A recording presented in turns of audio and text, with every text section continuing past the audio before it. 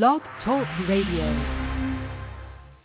Every human culture has a set of creation myths, but they're in the realm of mythology or religion or folklore, and they are, of course, all mutually inconsistent. The great thing is every human culture has a set of creation myths. Has a set of creation myths. Every human. Good evening, everybody. This is Reggie, and you are listening to the Haitian FREE Thinkers radio show here on Blog Talk Radio. Tonight, we are having a special show because our usual broadcast time, as many of you know, is on Sundays at 11 a.m., but we are joined tonight by a special guest, and I wanted to make sure that you guys get a chance to hear her out because she's pretty interesting. But a few usual announcements. Haitian Free Thinkers is one of the world's few groups for Haitian secular people. So if you are an atheist, if you are an agnostic, if you are a humanist, please look us up. We are on Facebook as well as Google+. You can find us on YouTube, Instagram. There's a blog called Haitian Atheist. We are also on Twitter. So we are covering the different social media networks in order to broaden our outreach. But tonight, like I said, we have a special guest on the phone, and I wanted to give her time to speak and find out a little bit more about her. So without any further delay, guest, you are on. Can you please introduce yourself? Hi, my name is Carolyn. I'm happy to be here. Hi, Carolyn. How are you? I'm doing well. How are you? I'm doing great. Like I said, first of all, thank you for taking the time. It is 11 p.m. In the evening for those of you who will listen to this after the fact. So Carolyn was kind enough to join me tonight to discuss various topics. But one of the premier thing that I'm personally interested in and I'm excited about is your upcoming book. Can you let us know a little bit about that please? Well, it's just basically a book where I share my story, and it is called Still Small Voices, and it's a self-published book, and it goes through the experience of, it goes from my conversion or my reversion, I should say, to Christianity, and how I lost my faith. Okay, so you lost your faith, so does that mean that you're an atheist? Yes, I'm an atheist. All right. Okay, but you told me that you studied some as a master's level or graduate level work with the Old Testament. Is that correct? Yes, I got a master's in Old Testament. Excellent. So before we start with the questions, can you give us a little bit of a background on, where you're from and things of that nature, so to give the people a little bit of a context? I was born in Haiti. I came to the United States when I was 10 years old. I grew up in South Florida, and then I've just kind of bounced around in the United States for in my 20s. So I'm a Haitian American. Okay, excellent. How's your Creole? My Creole's pretty good. Okay, so nous ka parler Creole. Nous ka parler Creole. Okay, d'accord. So how did you hear about HFT? How do you want me to answer that in English or in Creole? Whichever one you prefer. Okay. I think you've had a Facebook page up for a while, which comes through, and I don't remember for how many years, but you've been posting free thinking comments on my Facebook page. And since I've become an atheist, I've just kind of been looking around for opportunities to connect with other unbelievers. And I think I was searching for black atheists because that's another segment of the population that is not as visible. And through that search, I remembered that you had made some posts on Facebook a while ago, and I just looked it up, and that's how I discovered it. Okay, excellent. So the page is actually doing its job in promoting the group, and you were able to see it, and now you're here, and I'm very happy that you decided to join us. So the next question that I have for you is, you were a believer at one point, so which religion did you belong to? Well, that's the interesting story. I've bounced around a lot. So I grew up as a Roman Catholic, and ever since I was a teenager and I started thinking about it, I just couldn't find that one denominational shoe that fit. So I bounced around from one place to another. I spent some time as a Baptist. I was at the Vineyard for a while, went back to Roman Catholicism, and the last place I ended was Orthodoxy. Orthodoxy, I'm not sure if I'm familiar with that one. Can you give us a little bit of information on what exactly that is? So Eastern Orthodoxy is an ancient apostolic segment of Christianity, much like Roman Catholicism. They can trace their roots back to the very earliest days of the church, would even say to the first apostles. They're very traditional. Orthodox priests always wear black. The liturgy is chanted. In some cases, it is chanted in an ancient language, such as Biblical Greek or Coptic, which is no longer a spoken language, but you might find a liturgy, which is the worship service, chanted in an original language. Wow. Or an ancient language, I should say. Now, how big is this denomination? Well, Orthodoxy is actually the second largest segment of Christianity right after Roman Catholicism. There are lots of, you may not know it because here in North America, the Orthodox Church is in a minority, but it's certainly in the majority in places like Russia. Greece is predominantly, if almost not, like overwhelmingly Orthodox. Many of the Middle Eastern countries where there are Christians, such as in Iraq, the Christians tend to be Orthodox. Okay. Well, excellent. Yes, I do now remember seeing some of these individuals with the dress, like you said, in black, and for whatever reason, they're not as popular here as they are in those places that you mentioned. But so the Coptic Orthodox Church, for example, is in Egypt, and it's pretty much the largest segment of Christians in Egypt. There are more recently some evangelicals that have gone over there and have opened up some churches, but traditionally an Egyptian Christian would be Coptic Orthodox. And, well, according to Wikipedia here, there are about 14 to 60 million Coptic Orthodox. So that's just one segment of the Orthodox Church. There's, like I said, the Greek, the Russian, the Romanian, so on and so forth. Excellent, excellent. I want to remind the listeners that you are listening to the Haitian Free Thinkers radio show here on Blog Talk Radio.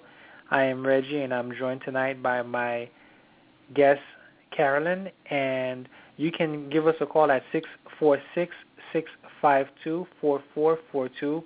That is the guest calling number. You can lock it into your phone. It is always our guest calling number. which is 646-652-4442. And Carolyn was telling us about the Orthodox denomination, which she spent some time in. I mean, obviously, we have a little bit of a history, you and I. And we went to the same middle school down in South Florida, and then reconnecting with you on Facebook, find out that you've been doing some great things.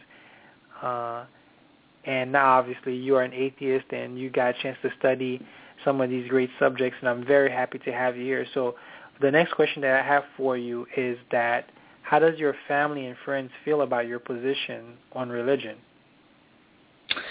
Well, they disagree, and some of them are quite saddened by my decision. Some of them are shocked because it is really an extreme change. Like within the course of a few months, I went from being a very committed Christian to not believing, and that was quite shocking, I guess, to many of my friends and family.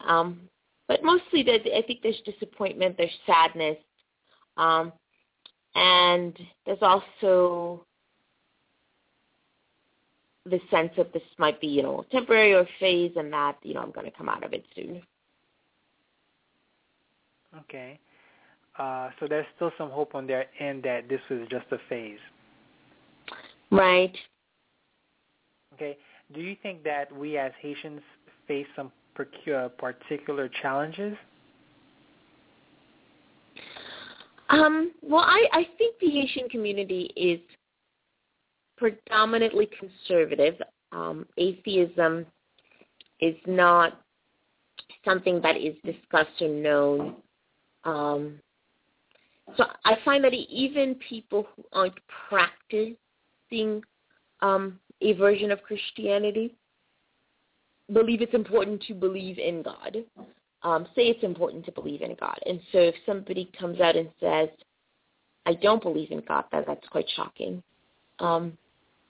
for members of the Haitian community. And, before, did you know any atheists before you became an atheist, or how much interaction did you have with non-believers? So I've gone through phases in my life where I've been surrounded by non-believers, free thinkers, people who may not necessarily identify as atheists, but who are atheists, like if you really push them.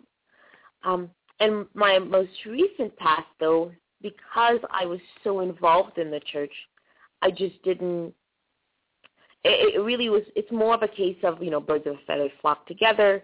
I surrounded myself with other believers and really did not spend any time with non-believers. Not that I was trying to exclude anyone, just that that was not my circle. Okay.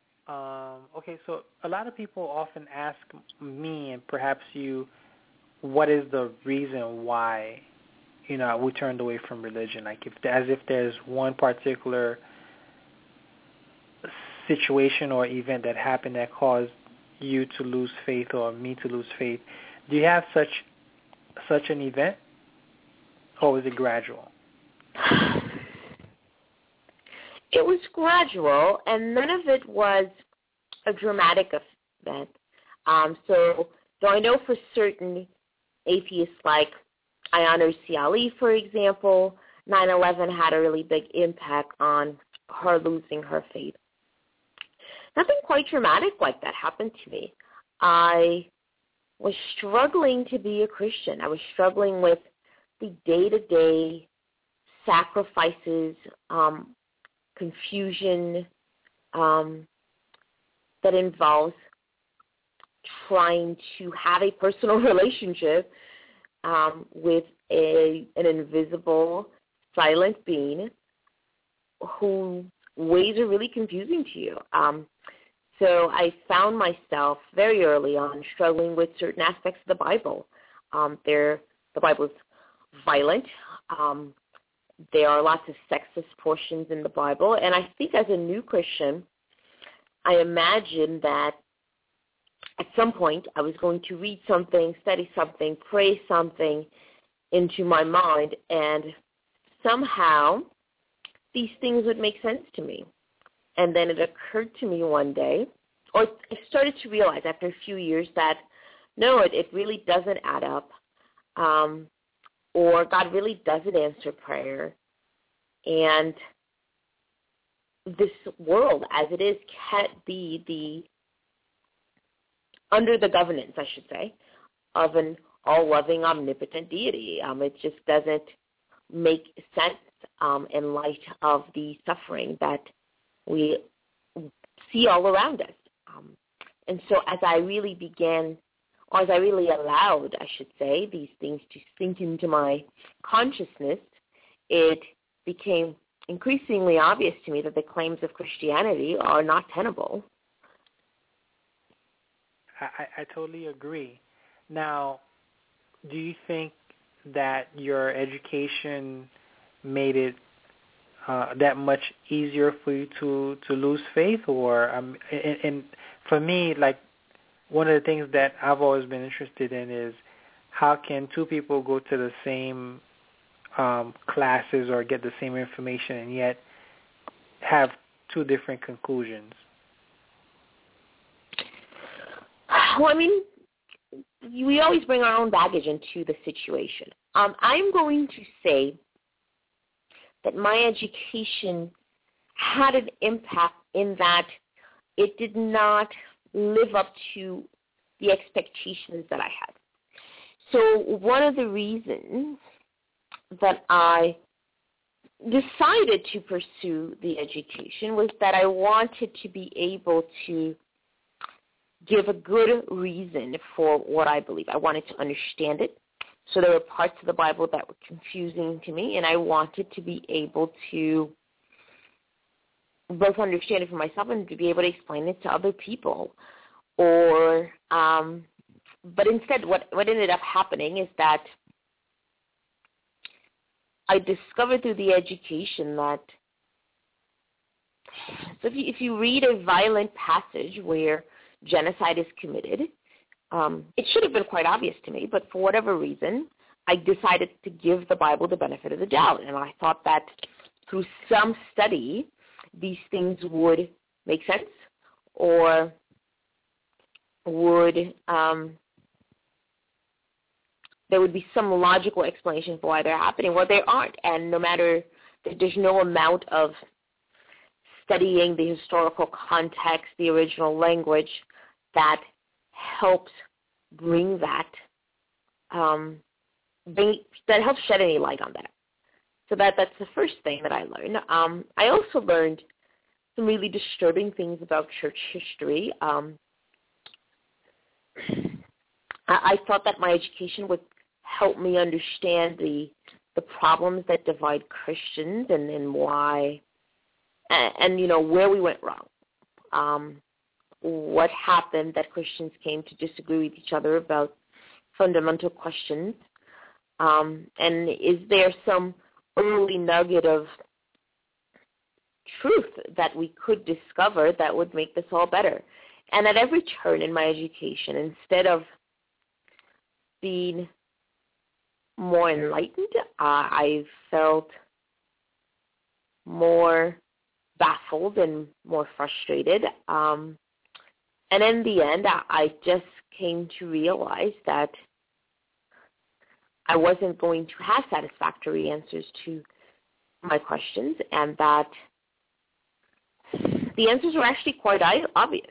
And I should not expect it. It did help me realize that the Bible is not a supernatural book, that it is a very human book written by Iron Age and Bronze Age Middle Eastern agriculturalists or herders who lived in a very different world and had a very different understanding about how the world worked, or I should say, really didn't understand much about how the world works when it comes to biology and astronomy, and that we should accept them for who they were and where they were without allowing them to impose that Iron Age philosophy, science, or morality upon our time, because we've made some advancement. We've learned a few things in the past 2,000 to 3,000 years, and that's a good thing.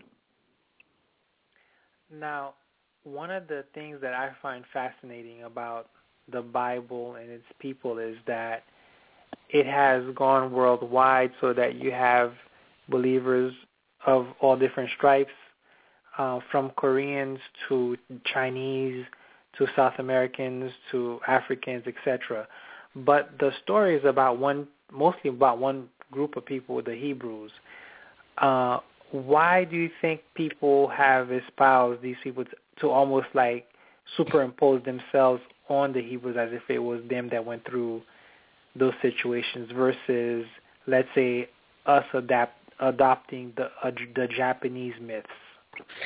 Well, I think it happened through an historical accident. The religion of the Hebrews became the religion of the Gentiles, and what was, in the 1st and 2nd century, the largest empire on earth, with a very sophisticated network of roads, which allowed the Old Testament, the Hebrew Bible, to be carried to various parts of Europe and Asia and North Africa. A few centuries later, that religion under Constantine was made the legal religion, and Constantine did a lot of favors for the church, poured money into the church. A few years later, I can't remember the emperor's name at this point, the Christianity became the official religion of the empire. Because of the size and the influence of the Roman Empire, it was also, there was the added benefit that it was, the empire included Greek culture, education, philosophy. You merge that with religion, and what you have is this culture where people are writing about these things, thinking about these things, thinking about how they relate to Greek philosophy. This goes on for many, many centuries. And after that, the inheritors of that tradition, the Europeans, set out to conquer the world. They conquered North America, South America, and Africa, and brought that tradition with them. So in a lot of ways, it's politics that has helped it spread its wing the way it has. Okay. Well, tonight I had another show. I had the Creole Atheist show with our friend Luberson, and that's our show that we try to speak more Creole. But the title of tonight's show, it was Women and Religion. And I'm still in the middle of reading your great book, and I wanted to know about some of the things that you mentioned that gave you a little bit of issues as you were going through your journey concerning what was said about women in the Bible.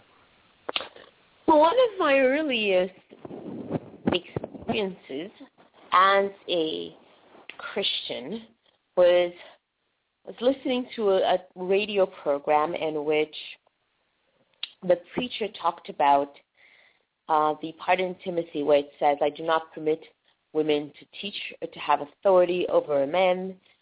She is to be silent. And as a new Christian, as an adult, and I had never read that part of the Bible, and when he said it, I guess I didn't think he was lying. I don't know what I thought, but I was in complete shock, and I remember just rushing to my house to pick up a Bible to see that it was really there, and there it was. And I remember actually being so upset about this that I started crying. I felt like, I don't know, it must be what it feels like if you marry into a family and then you realize you've married into the mafia or something. But it was just a really disappointing experience, and at first I was just ready to quit. And I often think about how different my life would have been if I had just accepted the text for what it said that day and just walked away.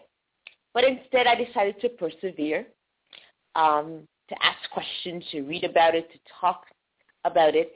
And I can say that 8 years later, I found myself in the same place where I remember once literally creating a week of prayer in my apartment where I didn't leave, didn't really communicate with anyone. I stayed home to pray about this because I still I couldn't rid myself of the cognitive dissonance and the psychological turmoil that having this text in a book that I thought was written by God, or I believe was written by God, said. And in the end, I was no more satisfied. I just came to the point where I realized that I was never going to be satisfied. There was never going to be a time when I am okay with what the Bible says about women, and that it was futile for me to continue to try to make it work, when the most natural explanation is that the people who wrote this book lived in a time and a place where they really thought that women were inferior, and they wrote about women in a way that reflected those views. And we don't. The tragic part is that we now continue to think that we need to be bound by these restrictions, because we don't. We can move on, and we should move on. I agree. I totally agree. Our guest tonight is Carolyn, and this is the Haitian Free Thinkers radio show. My name is Reggie. The guest call-in number is 646-652-4442. Once again, it's 646-652-4442. We understand that it's a little bit late in the evening, and Carolyn has been kind enough to give us her time, and we do appreciate it. But if you guys are unable to listen to this live, you can catch the show on iTunes and listen to this. And Carolyn, it has a book coming out, Still Small Voices. How did that title come about? The title came about because there were lots of so Still Small Voices is the part in the Bible where Elijah is looking to hear from God, and God is not in any of the loud places that one expects to hear from God. God is not in the wind, but God speaks through the still small voice. And so as Christians, you're always listening for that.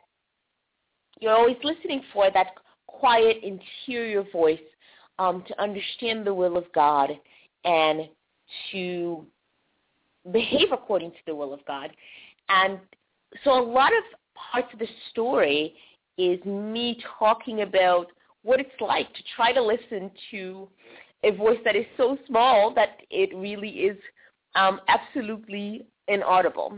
And there are what I think are funny moments of both myself and people that I knew in the Christian community who are trying to discern what is God saying, what is God doing, how do I, do God's will, live as a Christian, and fumbling at it because listening to the still small voice is not effective. And there's also another small voice within you, which is the voice that's telling you that none of this is working, the voice that's telling you that this doesn't add up, the voice that's telling you that you can't fit all the animals on the planet in a big giant boat. And I call that the still small voice of reason. And so a lot of the book is this struggle that not only I, but I think a lot of Christians have between the still small voice of reason telling them that something about this doesn't add up, and the voice that they think they're listening to, which is the Holy Spirit, and struggle to balance out those two things. Wow, I'm enjoying the book, and I can't wait till I'm through with it, only to pepper you with more questions. But as of now, we have ran through our quick 30 minutes for this evening, and I want to thank you again for taking the time to appear on the Haitian Free Thinkers radio show. Would you be available for part 2, maybe when I finish reading the book? Absolutely. Thank you so much for having me, Reggie. Great. So I'll let you know when that comes about, and I've learned a lot just from the 30 minutes, and I want you to know that I really do appreciate your inputs and your insights, because you bring something that a lot of people just don't have, that angle, that personal touch, and your ability to relate it is just phenomenal, and I really do enjoy it. So we'll continue to do our thing on Haitian Free Thinkers. I want everybody who will be listening to the show know that we are real people. We are friendly, kind. I try to get the best people as possible. And for everybody else who are out there who have questions, please feel free to email us at HaitianFreeThinkers@gmail.com, or look us up on Facebook, YouTube, and all that. We also have a Google Voice number, which is 678-820-9474. Feel free to give us a call, leave a voice message, and I'll try to answer any questions that you may have. So with that, I'm going to bid you a very great night, and we'll stay in touch and continue talking about your excellent book, Still Small Voices. Thank you very much, Reggie. Have a good night. Have a good night.